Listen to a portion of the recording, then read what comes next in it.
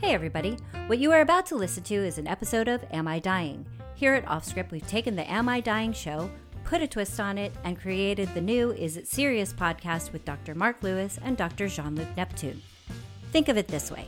The Am I Dying docs discuss lots of symptoms, while the Is It Serious docs answer lots of questions. And all of the episodes are here on this feed for your listening pleasure. For new episodes, don't forget to subscribe, and thanks for listening. The edits sound really good, by the way. You made us actually sound intelligent and funny, which I know we're not really. But why is my I sound so nasal? What do I do about that? What am I going to do? Nobody wants to listen to that. I can't listen to this. Dude, that's your voice. Is there anywhere I can get surgery to make my voice less nasal? Okay, anyway, let's start. Hey everyone, it's Dr. Chris Kelly. And I'm Dr. Mark Eisenberg. And we are here to answer the age-old question, am I dying? Hey everyone, today we are talking about a topic that is just so modern, something that had been forecast for years as being a sign of the future. Now it's finally here, and it's genetic testing. Genetic testing. Mark, have you ever done one of those home genetic testing kits? Not at home, but actually I did one in the hospital, and it was actually a fascinating experience. I decided to get tested for all the... for everything, basically. I'm not sure why, except for the fact I'm probably a hypochondriac.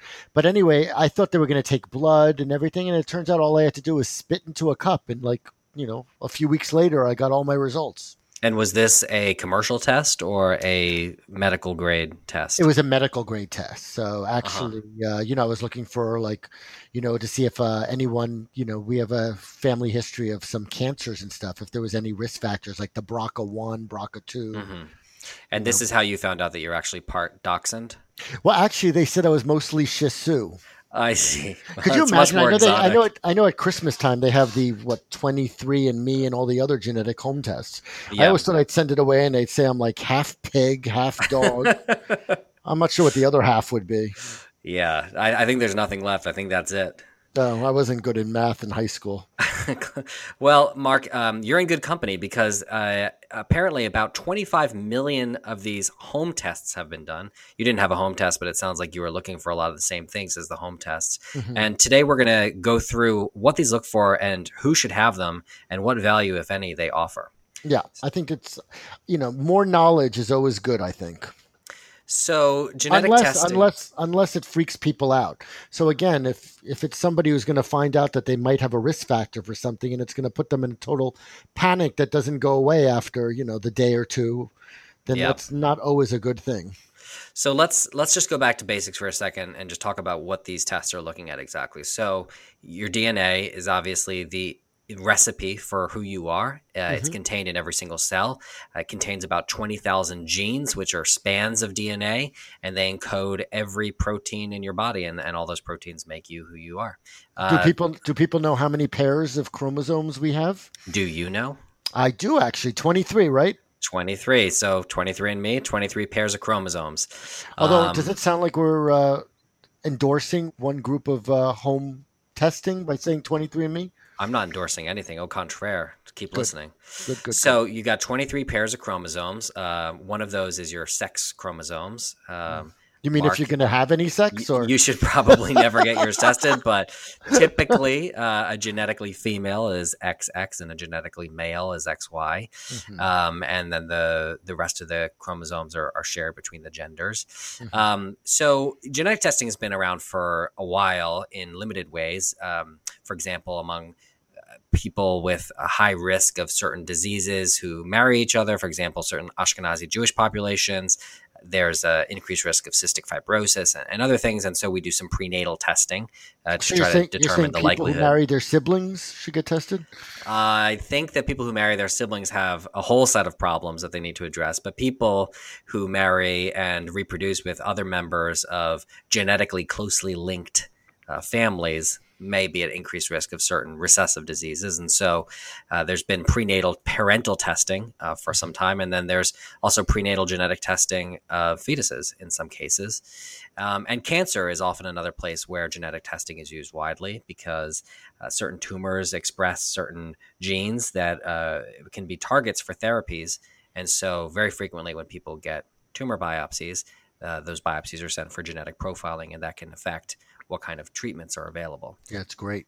So we're not going to go into the merits of all that. That's pretty clearly beneficial. What we're really going to focus on is the commercial testing that people can opt into on their own without a doctor's prescription and collect and send to a company from home. We already mentioned one of the companies, 23andMe, another is Ancestry.com, and there are others out there. And basically, these companies offer packages that range from a basic genetic profile to a sort of more complete medical screen. Yeah, most people think it just tells you if you're like 12% Italian, 14% Jewish. Yeah. And so the basic panel basically does do that. So if you just get the entry-level genetic kit, they're not sequencing all of your DNA at all. Far from it. In fact, they're just looking at a few specific areas of the DNA to try to determine if you share DNA with people from certain ancestries around the world. As you said, whether you have some Irish in your family tree or some Italian or whatever, they're just looking at the genetic makeup that you have and how closely it matches people from different parts of the world historically. I'm assuming that you did not get that, Mark. Well, mine still just said 100% Shih Tzu. Nice, 100%. Right, of course. How could I forget? So I don't know, Mark, do you feel like there's any value to people doing that, looking to see where their ancestors were from? I mean, medically speaking. Well, I think it is interesting to some people, and maybe, in this day and age where people may want to could you imagine when some people are like prejudiced and then they find out that they've been like making fun of like a religion their whole life and it turns out they're like 12% that religion. Yes. Look, I think these tests, are useful with a nurse or doctor's advice. Like if you're high risk for certain things or you want to look into something. No. I'm just talking about where you're from. Do you think that has any health value of any kind? I know that especially around like the holiday time, people buy those as gifts for other people. Right? Yeah. Merry Christmas. Your dad isn't who you think it is. Your parents aren't really your parents.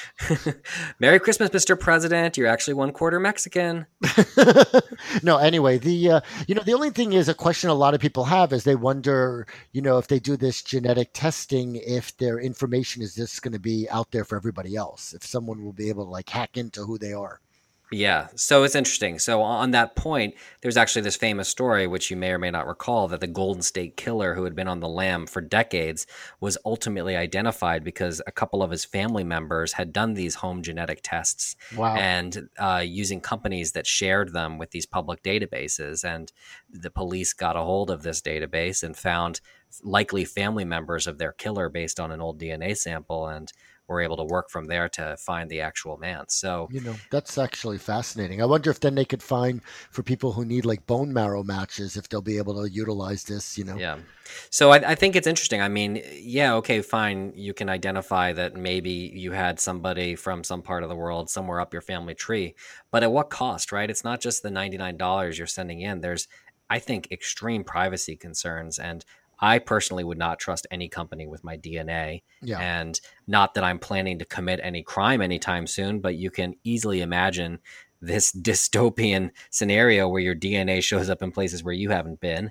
Yeah. And but how about the ones that that have no control over it? How about the ones that are done through the hospital? Would you feel more secure with that? I think that those are certainly much more regulated and scrutinized, and there's certainly much more robust law in place regarding the privacy of hospital-collected tests. Uh-huh. So on the subject of hospital-collected tests, let's take a quick break, and then let's come back and talk about actual medical tests. So if you're sending off your genetic profiling to understand your risk of contracting certain diseases, what's the benefit of doing that, and are there also privacy concerns? So stick with us. We'll be right back.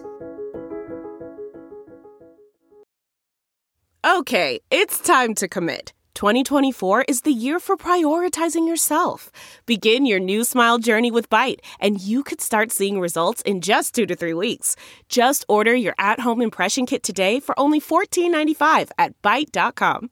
Byte clear aligners are doctor-directed and delivered to your door. Treatment costs thousands less than braces. Plus, they offer financing options, accept eligible insurance, and you can pay with your HSA FSA. Get 80% off your impression kit when you use code WONDERY at Byte.com. That's BYTE.com. Start your confidence journey today with Byte.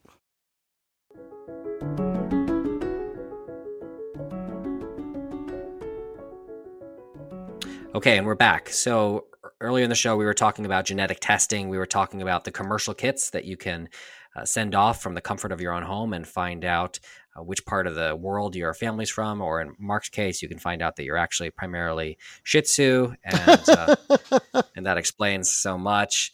And we were talking about some of the Sorry, I was just scratching my leg. What were you saying? Talking about the fact that you can maybe find some interesting tidbits about the geographic origins of your family, although at the cost of potentially giving up your privacy, because there have been cases where the DNA ends up being used in ways that the original DNA donor did not intend. And certainly, I think all of us have learned not to trust Silicon Valley and not to trust these companies to regulate themselves. One other downside, which I'll mention also, is that each of these companies kind of makes their own conclusions about which DNA sequences match up with which parts of the world. So there's been a couple articles showing that when people try to track down their ancestry and send a kit to each different company, the answers they get back are often very different.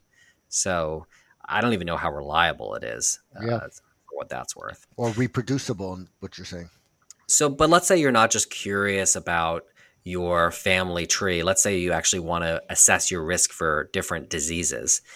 Can your genetics help identify what you need to be looking out for? Can they give you information that will actually change your behavior?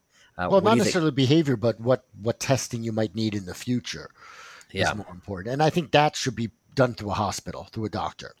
So if a patient comes in and says, I've been reading about genetic testing, I'm curious, Mark, what would you tell them? Well, first of all, you want to know what they're worried about. So if they have a family history, I mean, a perfect example is, BRCA1 and BRCA2, which are basically put people at increased risk of breast cancer, ovarian cancer, and several other cancers. So for people of a family history of premature or early breast cancer or ovarian cancer, they might want to know, even when they're in their early 20s, whether they have one of those genes, because it might actually be very useful for what they should do in the future.